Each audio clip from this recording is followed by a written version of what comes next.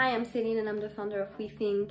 I'm super excited to be here with you today for our first episode of We Talk. The idea behind We Talk is to talk about topics around wellness, environment, and sustainability, which are the core of We Think services.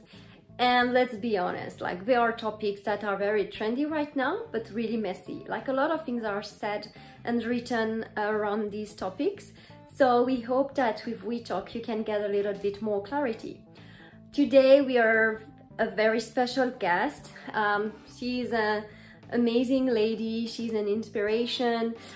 She's the founder of ESPA that she started from scratch and turned into like a multi-million company. Her name is Sue Harmsworth, and she is like the wellness queen. Like she's an institution in the wellness industry, and I'm super happy to have her. Let's welcome Sue. Hi Sue, it's really great to be with you today for this interview. You know, I'm a big fan of yours. You're like my wellness mentor and you're such an inspiring and wonderful woman. So I'm super pleased to have you with me today. Thank you so much. It's such a pleasure, Celine. The feeling's mutual. I've watched your career over the last few years, so I'm really happy to be here. Thank you. So we're here to talk about wellness, something you know really well, and you dedicated your whole life to it. And today we talk about wellness a lot these days, and the word is used like all over the place. So can we start by defining, like, how do you define wellness? Well, in the first place, I'm going to start that I don't like the word wellness. And I'll tell you why. And I've been fought by it by the industry. So in a way, I gave up. I prefer the word well-being. Mm-hmm. Wellness to me, interestingly, just first, before I tell you what I really think it means, was a word that's been used in Europe for years and years and years. So it's not new. What's worrying me at the moment, it's being used for everything. And I think for the consumer, it's going to be very confusing. But I think if you take the real meaning of wellness, to me, it means living harmoniously and as healthily as possible in mind, body, spirit, and also for the planet. And I think now more than ever, we're going to talk about prevention. And some people, when I've talked about prevention previously, don't really understand what I mean. So they've misinterpreted what I mean. So prevention to me is preventing being ill. So in the past, when I talk about medical and things like that, people take it in the traditional meaning of allopathic medicine. And I don't mean that. I mean that really being the best that we can at each stage of our life. Because life is an evolving journey. And, you know, we change mentally, physically, and spiritually, and we also change our attitude. So I'm very big on staying well, staying as healthy as possible at every stage of your life and preventing illness as much as we can. Right. Yeah, especially these days, we have a lot of more information on what that means and all the different elements that you can either integrate into your life or that you can work on to really have this preventive approach. Like when you think about food and sleep and movement and spirituality, these are all elements that you can integrate and that are part of creating this well-being or like well-living life.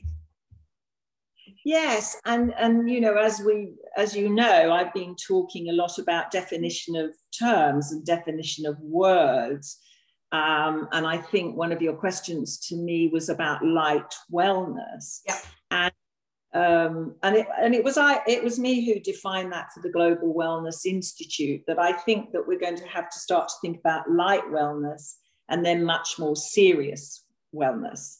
And I think we need to start to define those terms, you know, what is beauty, what is wellness, what is well-being, what is happiness, what is medical, what is integrative, what is complementary, and all of those things. And we need to define them for the consumer, because otherwise the messages in hospitality and wellness destinations that we send out are going to be really confusing.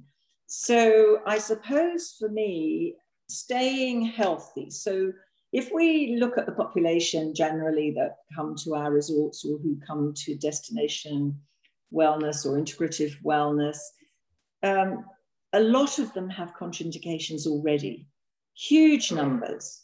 And it's something the hospitality industry hasn't recognized.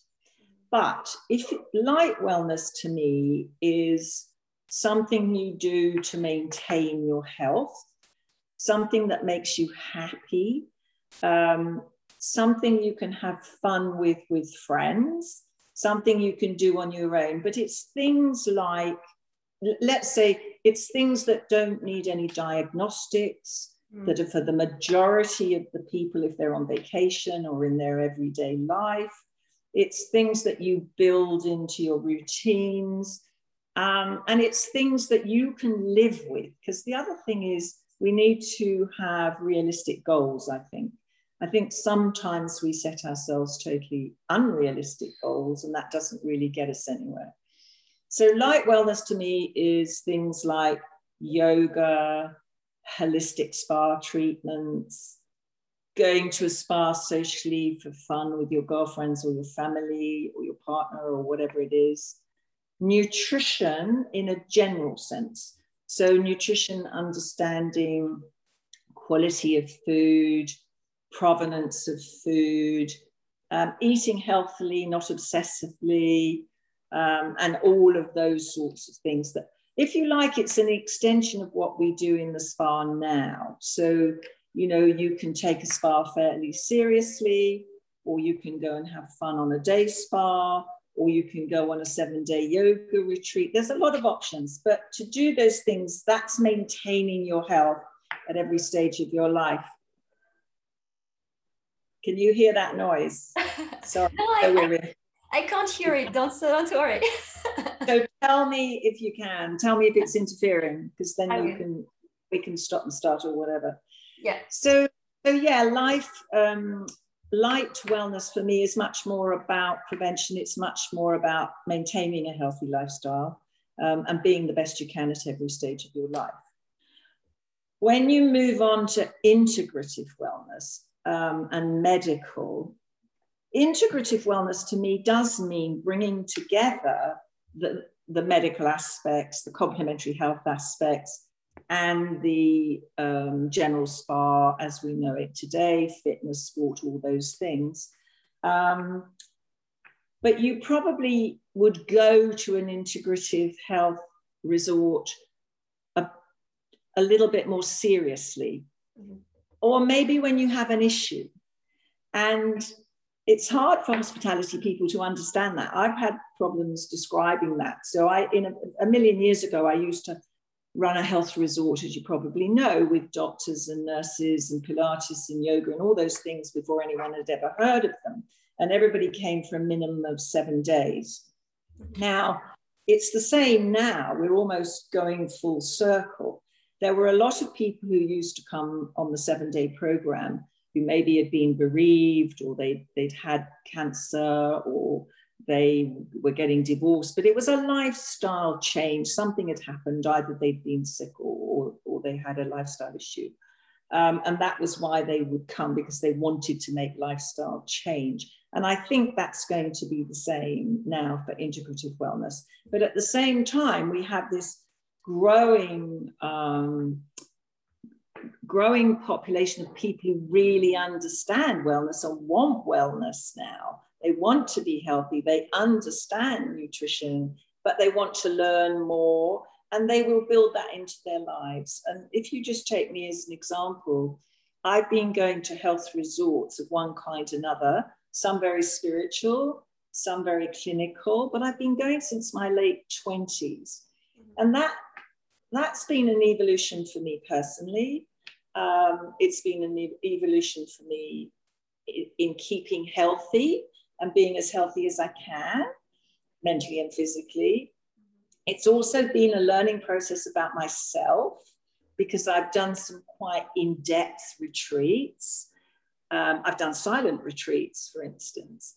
So I think you need different things at different times of your life, and it might be the same person. So, for instance, I've been away with my son to quite a serious medical, to Shah actually in Spain we went, which is fun. We had fun because we were together and we don't often get that quality time. But equally, it's quite a serious program.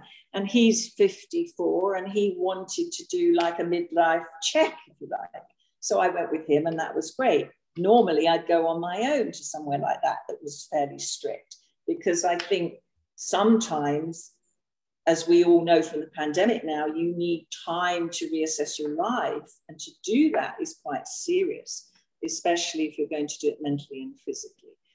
And then there's other times when you're really not well, or there's something you need to address. And for instance, I like to do my medical checks at these places rather than going into a hospital environment. So I'm a great believer in functional medicine testing. And I think, so if you say to me, what's the difference between light wellness and more serious integrative wellness? I think once you get to the more serious side, then you need your doctors and your practitioners. You need your diagnostics, not in the way we talk about in allopathic medicine, but you need diagnostics of maybe doing some scanning, of doing your functional medicine tests, which is a different way of measuring intolerances, hormones, all those sorts of things. And I think people also want results. There's time in your life where you want to be still and you just want to do the more spiritual stuff and your breath work and all of that stuff. But there's times in your life when you really want to get results. You want to say, okay, I've gained 5 kilos, or I'm so stressed I can't think straight. I'm not focused. I'm not productive. Whatever it is, and each individual is going to have different needs, which is a challenge, by the way, for the industry. And then you will go and do a much more serious results-driven program. But I do think the diagnostics and the results-driven programs are going to be much needed, especially after the pandemic, and especially with all these lifestyle issues that we're all identifying. So type 2 diabetes, 1 in 2 people predicted to have cancer born after 1970, heart disease, horrendous, sleep deprivation affecting our health. And a lot of this coming back, obviously, to food. And as you rightly have identified a lot, sustainability of our water, our air, and our soil in particular. And I think one of the reasons we're feeling these effects so strongly now, apart from the pandemic, but if I was being philosophical, I'd say the pandemic has a reason, and is a much higher reason, is because we've neglected those things for so long. Mm-hmm. So if I think about my lifetime, we didn't have supermarkets when we were kids. So, you went to the farm for milk and butter, and you went to the greengrocer for your vegetables, and you probably grew half of it because it wasn't available. So over that period of time, of my lifetime, we've destroyed our soil by over-farming. We've been importing things, traveling halfway around the world when we didn't need to, and so on and so forth. So I think the time now, I think awareness is much greater. I think people recognize the need to make change. I hope they do. I hope we come out of this with much more change.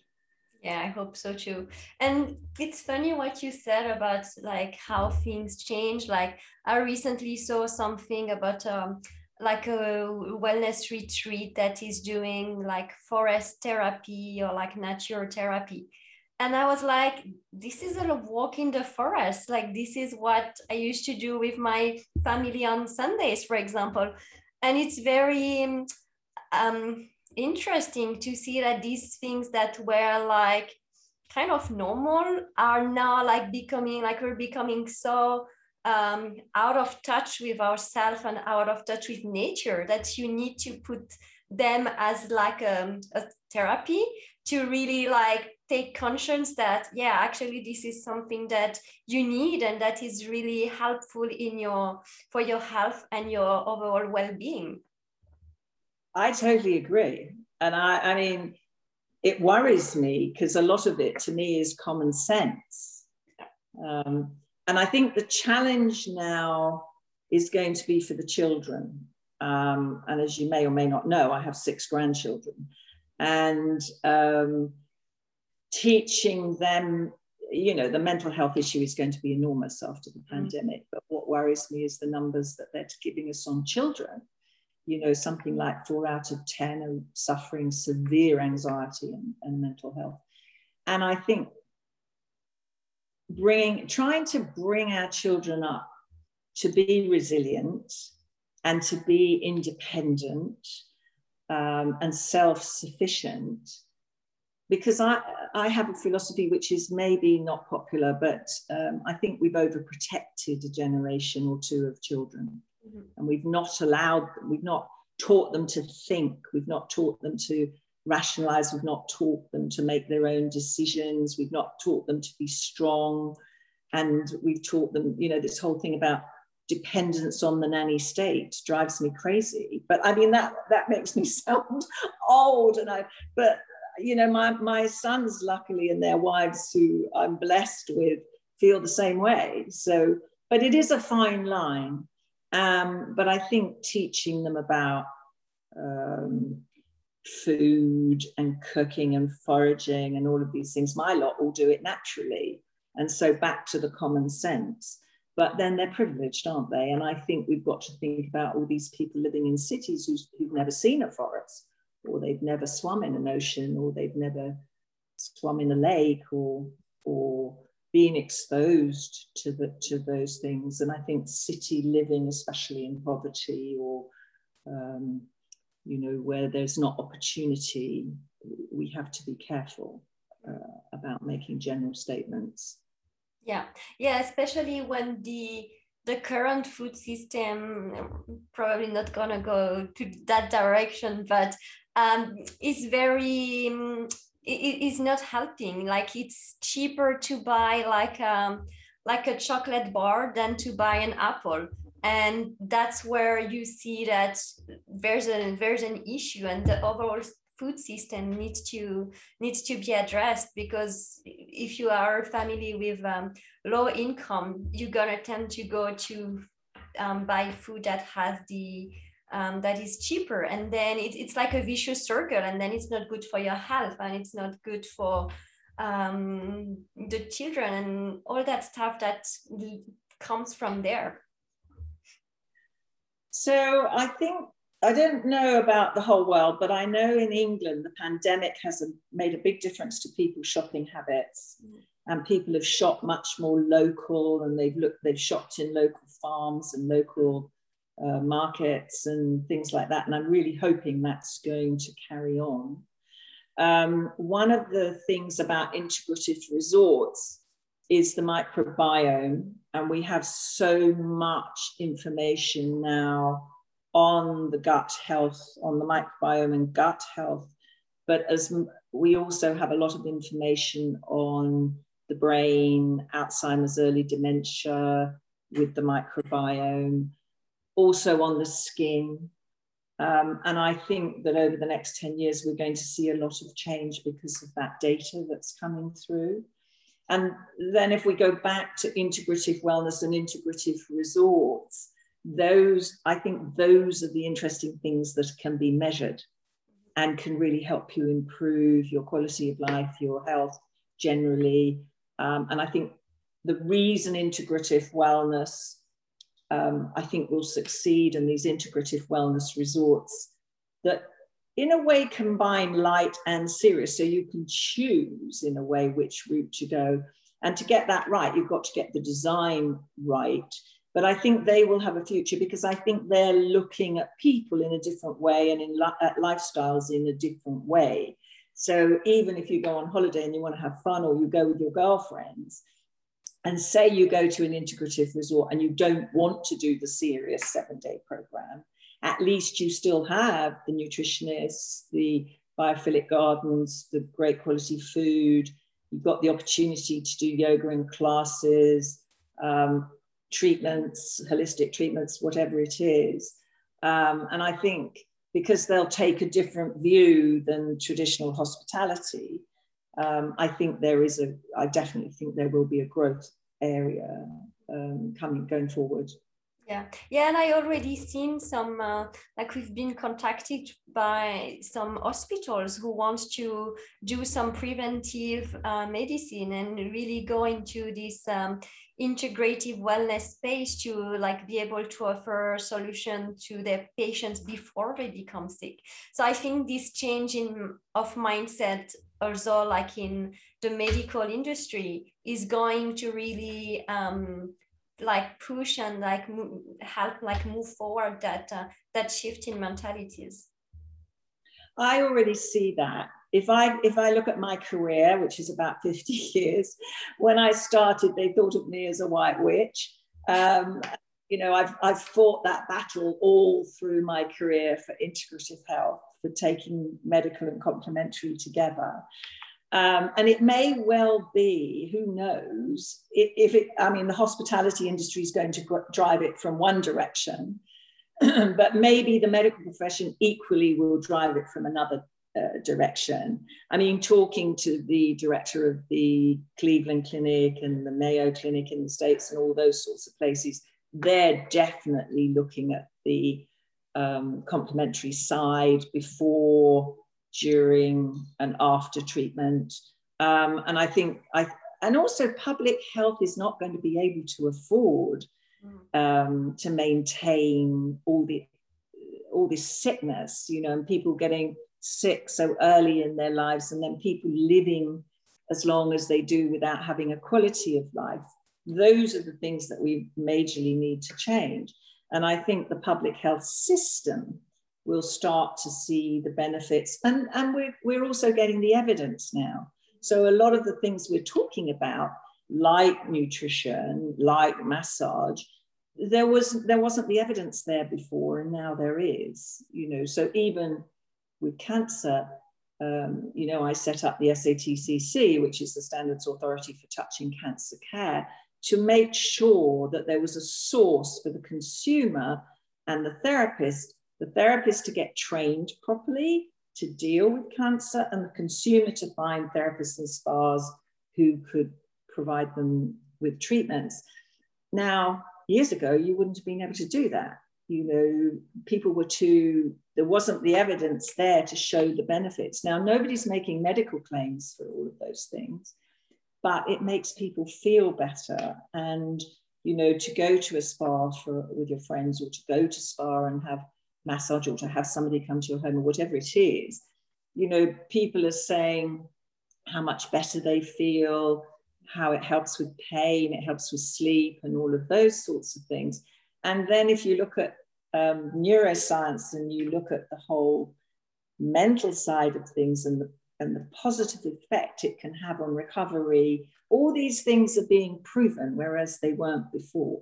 And I think that's also going to play a big part going forward on the type of resorts that we design, or the ability for people to get treatments of various kinds to help them through various scenarios.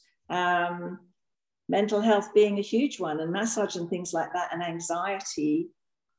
And my worry, if we talk hospitality, my worry is the hotels and resorts start to talk about wellness, and they haven't got the staff or the training or the qualifications to deliver what they're talking about.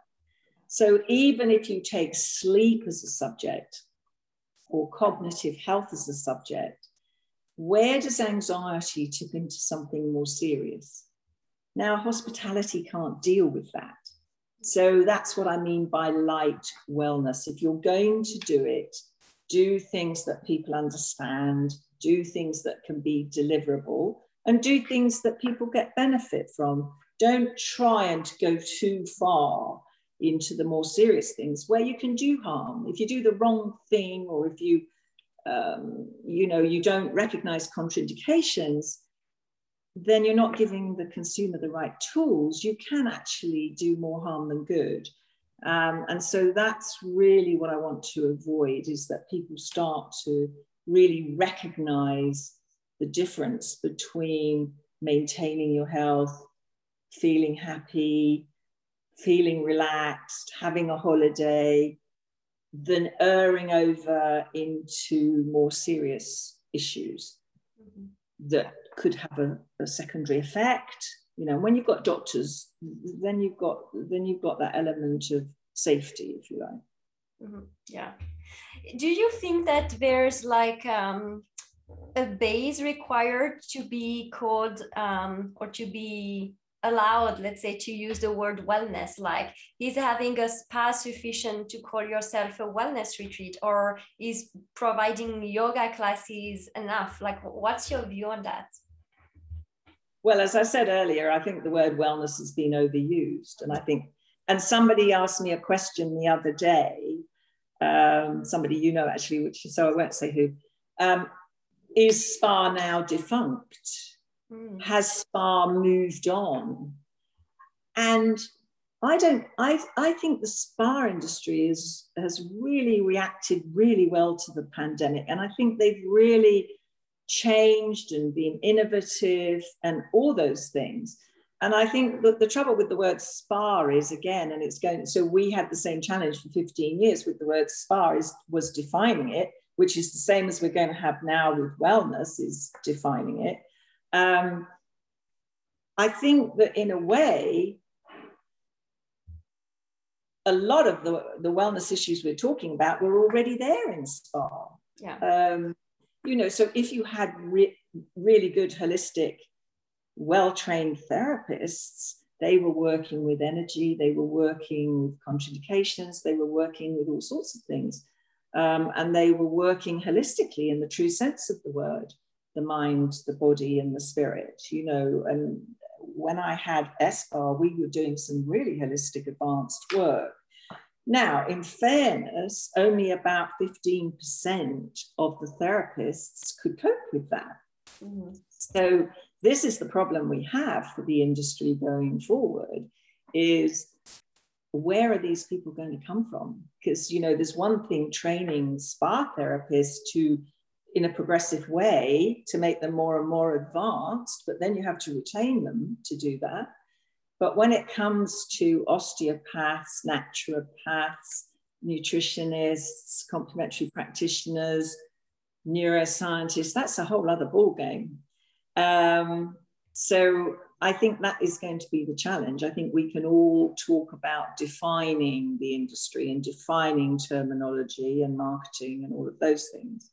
But I think the challenge is going to be finding the people with that skill set and the advanced skill set. Now they're out there, definitely, and hopefully what I'm looking at in the UK is I'm working with a group of people on trying to progress the training qualifications so that spa therapists can do modules that add to their experience. So they could do nutrition, and they could do sleep therapy, and they could do advanced massage, for instance, and do it in a modular form once they've got all their basics in place. And that's always been, as I say, even when I had the company, we did a lot of advanced training, and we did a lot of progressive training, postgraduate training. And I do think that is going to be the way forward. It's the only way you're going to deliver what the consumer needs. And I think what the consumer needs is ahead of what the market can provide. So that's going to be a big challenge.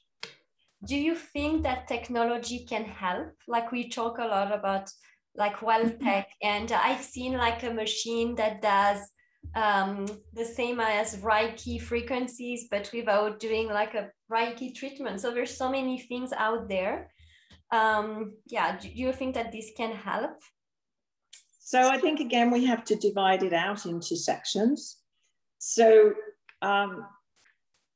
one of the reasons everybody's looking at touchless machines and touchless therapies, yes, the pandemic's brought that to the front, but equally it's labor cost, it's not having the skill sets.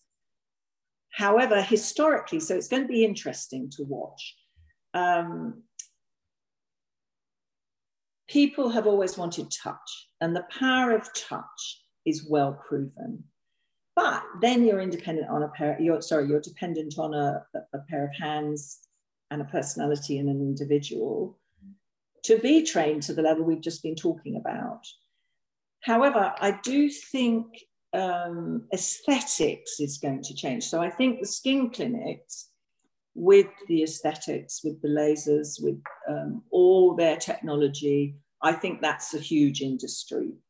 It's here already, but I think it's going to get bigger because it's run predominantly by nurse. You know, you can get nurses trained to use it, and you can get advanced therapists to use it. So I think if you put aesthetics, skin clinic aesthetics in a box, I think that has a huge future. I think the touchless therapies have a place, but I don't think they'll ever replace touch. And I think if you do them in a combined environment, so if you go back to the old-fashioned thalassotherapy centers, the clinics in Europe and all those places, they always did have things that were independent of the therapist. So I think they've got a place, but I don't think they'll replace. Back to technology, interesting about it. So that's treatment technology that we just talked about a little bit. I think technology can be, I'm a bit worried about mental health and breath work and sleep with technology because it's kind of counterintuitive. However, I think for monitoring, technology is going to be very interesting. AI, I think the whole AI, being able to do scanning and send it to a central point, being able to monitor if you've been diagnosed in a certain way or you're trying to monitor programs and things like that. I think pre-arrival and post is going to be interesting with technology. Form filling gets a bit tedious, doesn't it? But I think, you know, if you're going to an integrative wellness resort and you're wanting to make changes in your life, then extensive medical histories and things like that are going to be necessary. And I think technology has its place, and I do think it, but I think that when you're trying to make change and you're going through the process of, say, a 7 or 14-day intensive program, I think it drives you nuts. So I'll give you an example. I did a 14-day program at quite a clinical resort that shall remain nameless. And everything was on your phone. So your whole program was on your phone, which you'd think would be great, but actually it was quite a busy program. So I really wanted to leave my phone. I wanted to be tech-free. And I wanted to leave my phone in my room. And I couldn't because my program, I was constantly checking my phone. So that was a negative. That was definitely a negative because I was trying to do some spiritual work as well as some physical work. And to do that, I think you need stillness. You need stillness. And having to look at the phone all the time to see where I was supposed to be next was a real distraction and actually was a negative. So I think it's going to evolve as well, isn't it? It's, I think we'll find these things out. And then that's a generational thing as well. You know, my grandkids all through, you know, they're addicted. That's another addiction, isn't it? So they're saying that they're designing hairdressers where kids can be on their stuff all the time, because they're so addicted that if you take it away from them, they get antsy. So yeah, that's I think managing technology is another thing we've got to teach everyone. Technology is here to stay and we can't be without it. But we have to manage it rather than it manage us. Yeah, definitely. I saw when we spent a month in Costa Rica with my daughter, there were a lot of places where there was no internet, and I could see the benefits of being phone free for even a few hours or a few days to her and her mental health, and the way she was acting and interacting with me as well. And it was really great to have this forced internet detox. So much value in that. Yeah, and I think there's going to be times where everything's going to crash. And I mean, I live in a very bad area, as you know, and it's always crashing around there. I'm in the middle of nowhere and the internet crashes all the time. Now I'm fine with it because I can remember all my telephone numbers because I'm that generation. But the kids go bonkers because they can't contact anybody. They really get antsy about it. And I think it's going to be interesting because I think there's still going to be areas of the world where we won't be able to get internet access, or it's going to be so overloaded, it's going to crash there at various times, especially in third world countries. Yeah. We'll see. That is to be seen in the future. Last question, because I already overrun from from what I told you, but it's so interesting. So what is your favorite wellness or treatment? What's your favorite?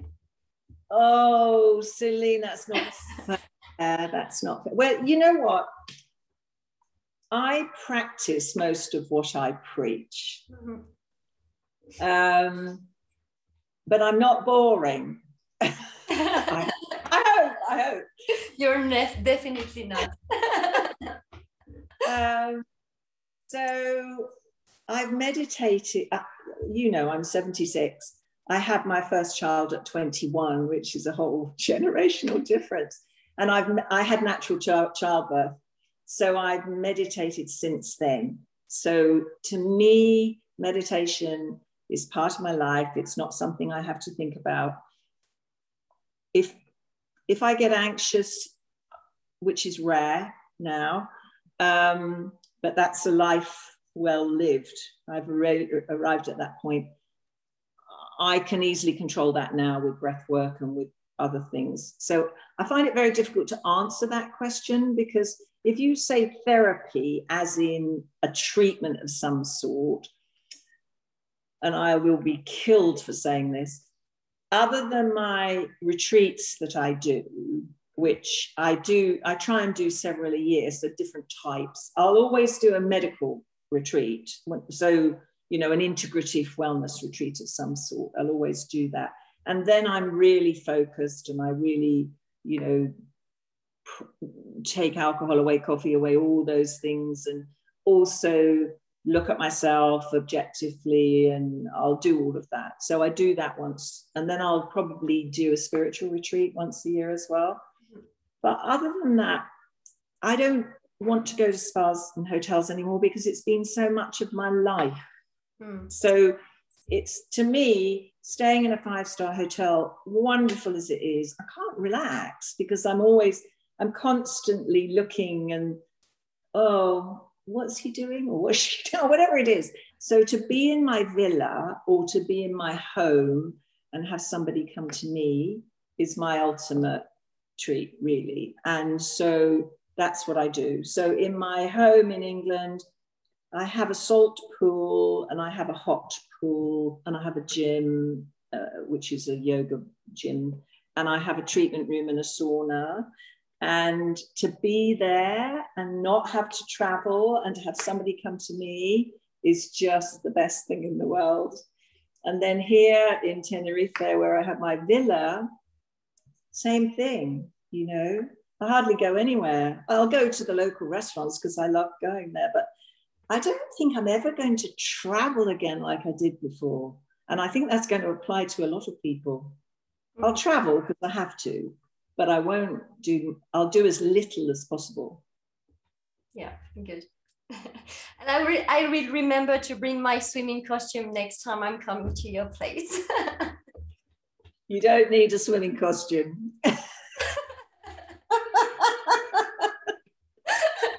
Well, thank you so much, Sue. It was a great pleasure. I love talking with you anyway, so it's always nice, and it was super interesting. So thank you so much.